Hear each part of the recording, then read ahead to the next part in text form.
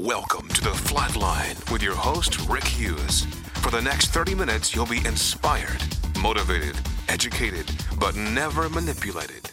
Now, your host, Rick Hughes. Morning and welcome to The Flatline. I'm your host, Rick Hughes, and for the next few moments, I'm going to invite you to stay with me. It'll be 30 minutes of motivation, some inspiration, some education, but it's all done without manipulation because this show is not about selling anything, and this show is not about having you join anything, nor solicitation. This show is about accurate information, giving you information that will help you verify and identify God's plan for your life. That's the objective of this show, to give you that information so you can see your choices, what's in front of you. I really don't know who's listening. I don't know where you may be. I only know where this show plays, and I know the morning that it plays on. I know the station that it plays on, but I don't know where you are if you're listening. My prayer is that if you're listening, you will not only hear my voice, but inside of your heart you will hear the voice of God Himself encouraging you, warning you, counseling you, and leading you in the way that you should go in your life. See, what I want to offer you on the Flatline, F-L-O-T, Flatline, remember that's a military term. We're talking about the Christian life in terms of a military analogy. And that's not unusual because in the Bible, Paul uses military analogies all the time. But in the Christian life, we can build a flatline, a forward line of troops, FLOT. And that forward line of troops is made up of 10 unique problem-solving devices. When we learn them, when we use them, then we can have a phenomenal life. Why? Because they will stop the outside source of adversity before it ever becomes the inside source of stress. Yes, adversity is inevitable. However, stress is always optional. And so we give you this information. We want you to know God has designed a phenomenal life for you, a life beyond your dreams. People often talk about having a dream of success and succeeding, maybe in the entertainment field or maybe in the sports field or maybe even winning some lottery, and they think that if they can achieve their dream, they'll be happy. Well, temporal happiness doesn't last. The real happiness that lasts is the internal happiness called the happiness of Jesus Christ. It is a tremendous problem-solving device. Jesus Himself said, "My joy I give unto you." And it is possible to be in the worst circumstances in the world and not to be miserable, not to be bitter, but to actually enjoy the ride. Yes, it is possible, and I want to explain to you how that's possible. You know, one of the unique problem-solving devices that we have is called faith. And my pastor years ago coined a term called the faith rest drill. And what the faith rest drill is problem-solving device number 3 of our 10 unique problem-solving devices. And this is you standing on the Word of God. It is, like Ephesians 6 says, picking up the shield of faith by which you can quench the fiery darts of the wicked one. Well, what exactly are the mechanics for picking up the shield of faith? You know, if you want to crack the sound barrier, that's going to require excessive speed on your part. But if you want to crack the faith barrier, then it's going to require you to stand absolutely still. In Exodus 14:13, Moses told those Jews that had come out of Egyptian slavery to stand still and watch what God was about to do. Remember, the Pharisee was in hot pursuit with his army. The Pharaoh, was in hot pursuit with his army, and the Red Sea was in front of them, and it looked like sure death, like they were pinned against the water. But if you remember the biblical account of what happened, you will know that God parted that Red Sea and allowed those Jews to cross And then when the Pharaoh and his armies tried to follow, they were all killed when the water swallowed them up. God said that would happen. He said, you will see the Pharaoh no more after this day. And they didn't pursue the Jews anymore after that. Now, they had a lot of problems, that is, the Jews, as they wandered in the wilderness 40 extra years because they would not trust God.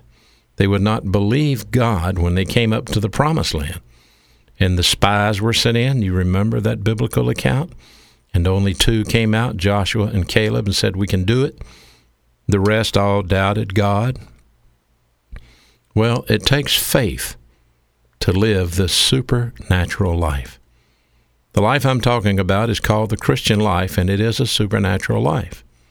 It requires the filling of the Holy Spirit, and you have that. When you became a Christian, you were filled with the Holy Spirit. You were indwelled with the Holy Spirit. You were sealed with the Holy Spirit. And when you sin, you quench the Holy Spirit. Thus, we have problem-solving device number 1, which is called the rebound technique. Rebound is when you bounce back into fellowship with God because you bounced out by sinning.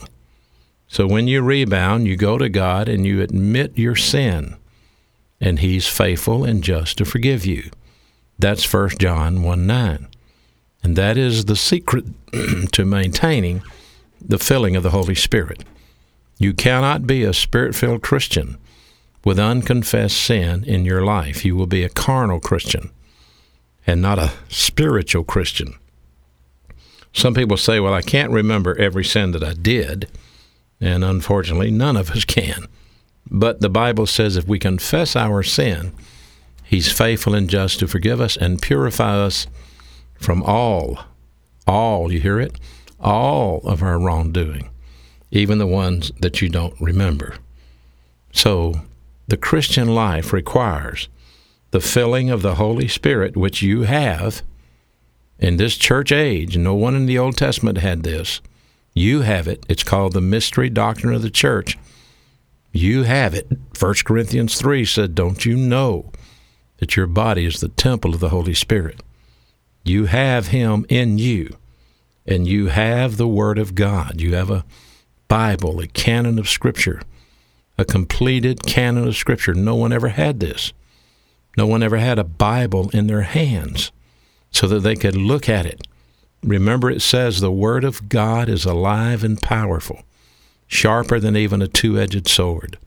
So as you take the Bible, as you take the filling of the Holy Spirit, then you have that balance of residency in your soul where you're able to live this supernatural life, the Christian life. You can't do it in the energy of the flesh. An unbeliever cannot have this kind of life.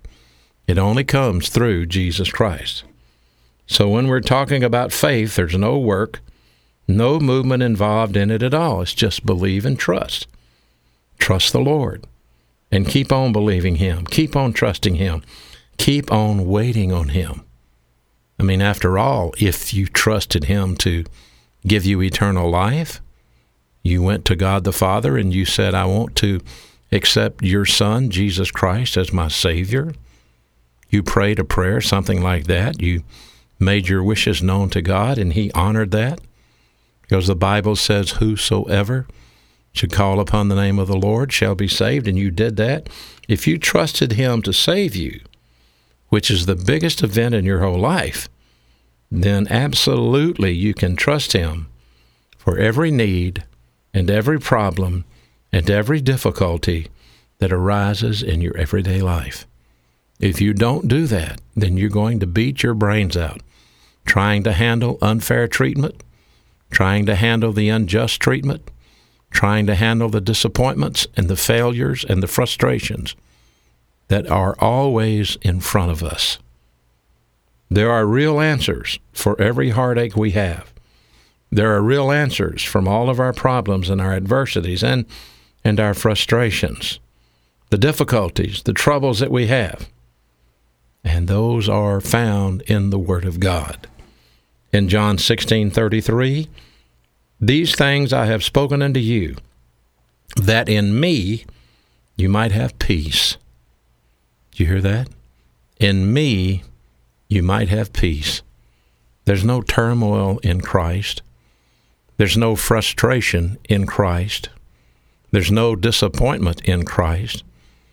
When you live the Christian life as God designed it, you can live free of these things. Jesus goes on to say, in the world you will have tribulation, but be of good cheer, I have overcome the world.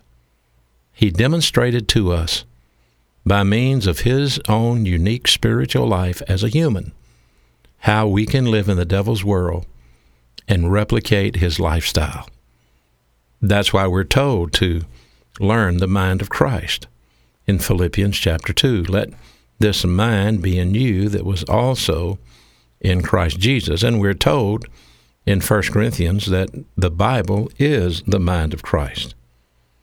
So becoming a Christian not only means that you're going to go to heaven, but it also means that now you have the means or the ability to stabilize and meet every problem, every difficulty with peace, tranquility.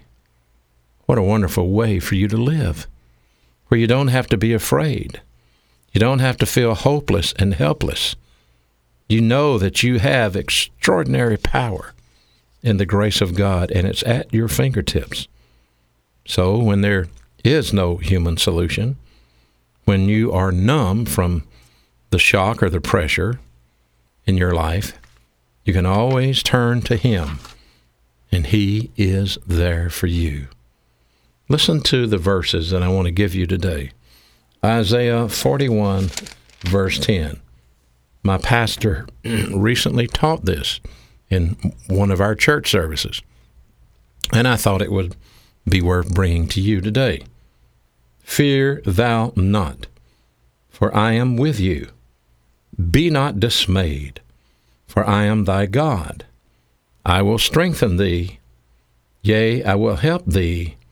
Yea, I will uphold thee with the right hand of my righteousness. Now, if we're going to take a look at this verse just for a moment, let me give you some background, just a little bit of background. You see, Isaiah's ministry was to warn the southern kingdom of Judah that her sin would bring about the Babylonian captivity. And when the Babylonian king sent an envoy to Hezekiah, it became inevitable. It was going to happen. And you can read about it in Isaiah 39, verses 1 through 6. I invite you to read that. Isaiah 39, 1 through 6. And you will see where King Hezekiah made a horrible mistake in that he showed all of his wealth and all of his assets to the one that was his enemy. And Isaiah let him know in no uncertain terms that was a mistake. You know, in the United States American foreign policy today, we seem to want to have equity with China and Russia and even North Korea, so we invite them to come and tour our facilities and do joint military exercises with us, learn how we operate, see what we have. I think these are mistakes. But I'm not a politician. Who am I to say? But that fall that Isaiah warned about came in 586 under the reign of Nebuchadnezzar. But however, Isaiah also knew that God would redeem his people from Babylon just like he did when he brought them out of Egypt. And so Isaiah predicted the rise of the Medo-Persian Empire and of Cyrus. Cyrus would come up through the Mede and the Persian Empire, and he would allow the Jews to go back home in 538, 537 BC. And so the words that God spoke through the prophet Isaiah are found in this passage. Fear not. The Hebrew word for fear not is an imperative command of Yad-Reh. Yad-Reh, meaning do not have fear. This is also a New Testament mandate. Maybe you've never thought about this, and so let me just put it on the table for you. Fear is a symptom of you assuming an unassigned responsibility. Fear is a sin. As a believer in Jesus Christ, You are not allowed to be afraid. What did our Lord tell Peter the night before he was arrested? He said, before that rooster crows in the morning, you're going to deny that you know me on 3 separate occasions. And Peter, of course, said, that'll never happen. I'll follow you all the way to death. But we know that it did. What motivated Peter to deny Christ 3 times? What was it? It was one simple word: fear. Fear. Fear is an emotional sin. And when we sink into fear, we fail to use the faith rest drill. We put our eyes on the circumstances, not on the solution. And when we look at the circumstances, it looks like there's no way out. And I'm sure Peter thought he was trapped. Peter thought he would be executed. He was afraid. I don't know what his reasoning was, but I know that in Luke 22:60, the Bible says that our Lord turned and looked at Peter the last time Peter denied him. As he was being led out of the interview by Caiaphas, he had been beaten up severely. He turned and he looked at Peter. He heard him in the courtyard. And Peter caught the Lord's eye. And the Bible says Peter went out and wept bitterly because he failed. Most of us never equate failure with fear, but it happens. And in your life, your failure may be your fear. Fear to advance in the plan of God. Fear to stand for Jesus Christ on your job, not to be an idiot now, not to be a crusader. But are you afraid because people use pejorative terms against Christians? Because people seek to demonize you that you are a believer in Jesus Christ? Fear is a horrible thing, and a lot of things can cause it. But fear not is what God tells you. There's only one translation of this verse. I know who it was written to, and I know what it's about. But there is an application for you here. That's why I'm using this verse. Yes, it's an Old Testament verse, but there's an application for you. Fear not. Well, why should I not fear? Well, look at the next part. I am with you. Now, does Jesus Christ live in you? Yes. Yes, Christ in me, the hope of glory, the Bible says. Jesus Christ lives inside of you. The Christian life is not ritual without reality. It's a relationship. It's Christ in you.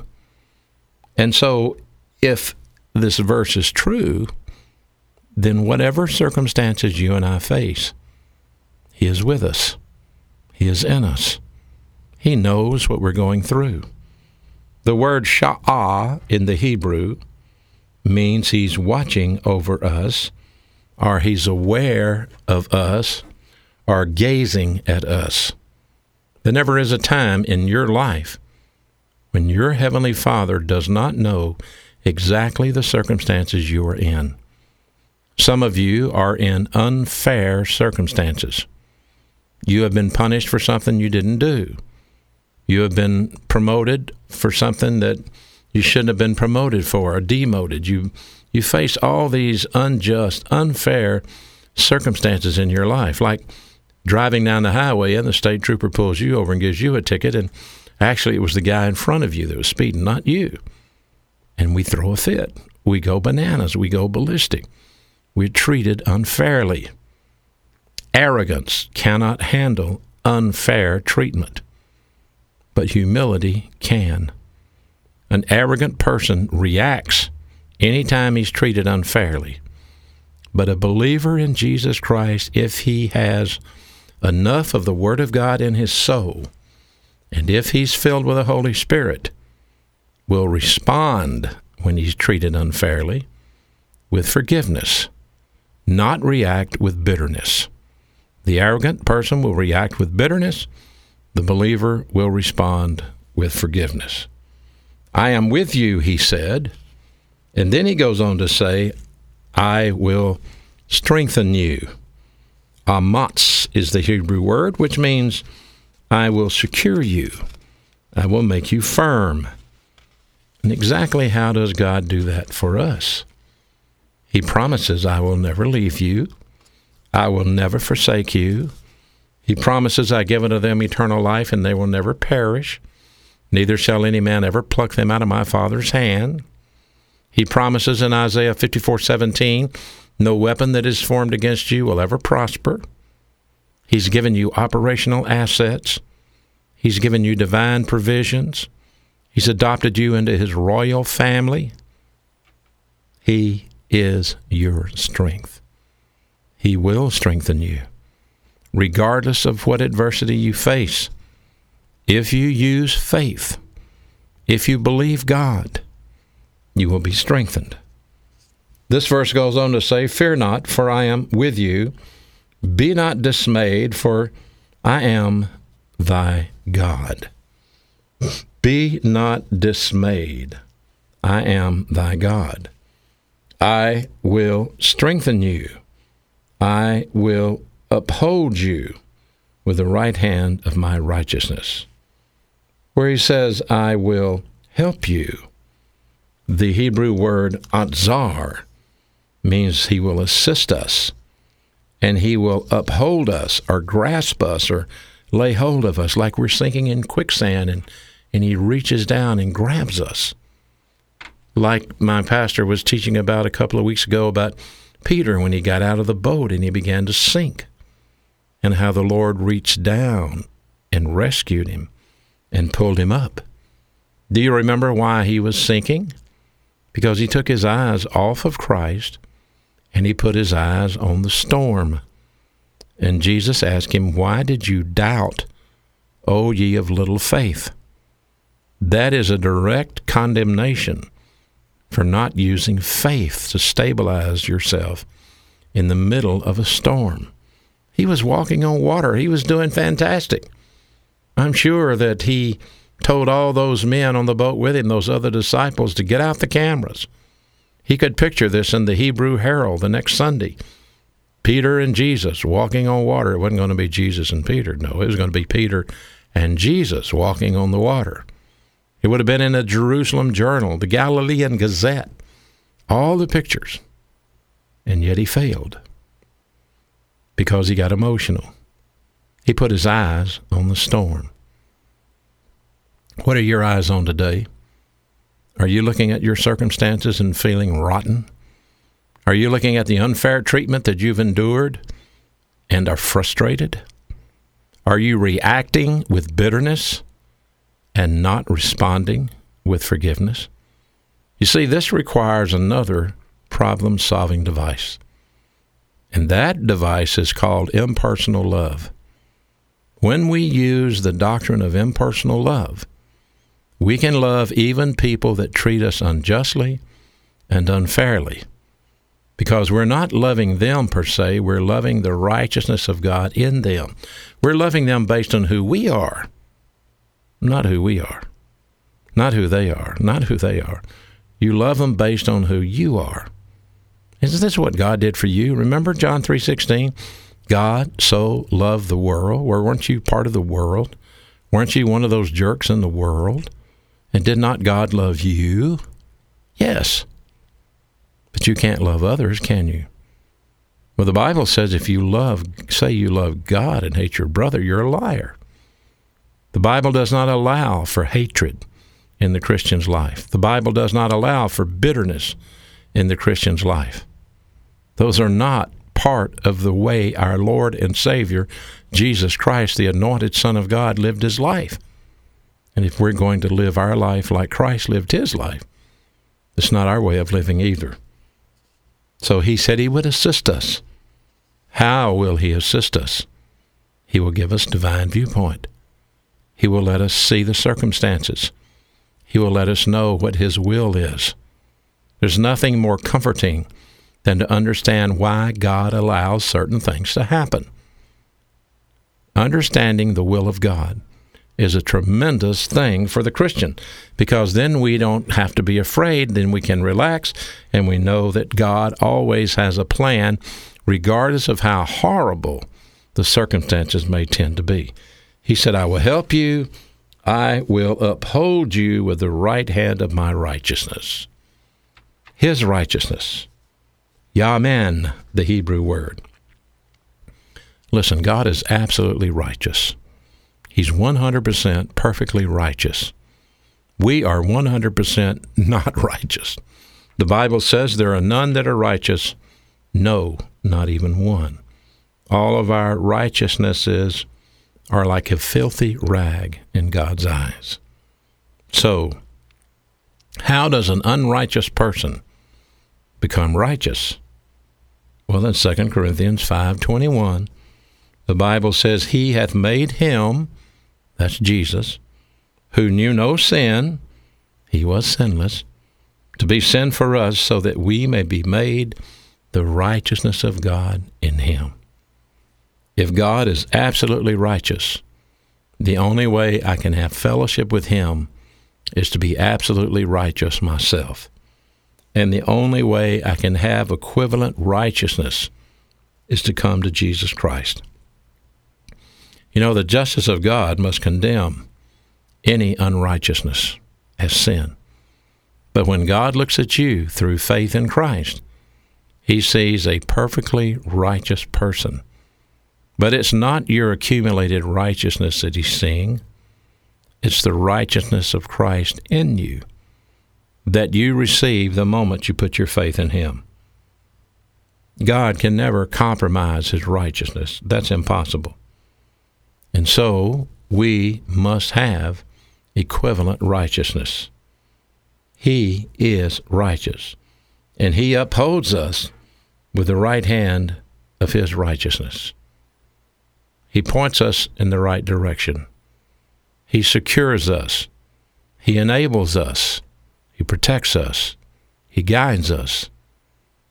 He never lets us down. He never compromises his righteousness because we are equally righteous in Christ. The enemy of God's righteousness is the arrogance of self-righteousness.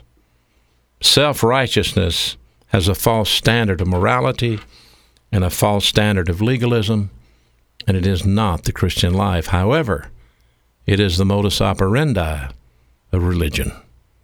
Don't fall for it. Put your faith in Jesus Christ and receive the righteousness of Christ. Thus God can receive you. Until next week, this is Rick Hughes, host of The Flatline, saying thank you for being with me today. Thank you for listening to The Flatline with your host, Rick Hughes.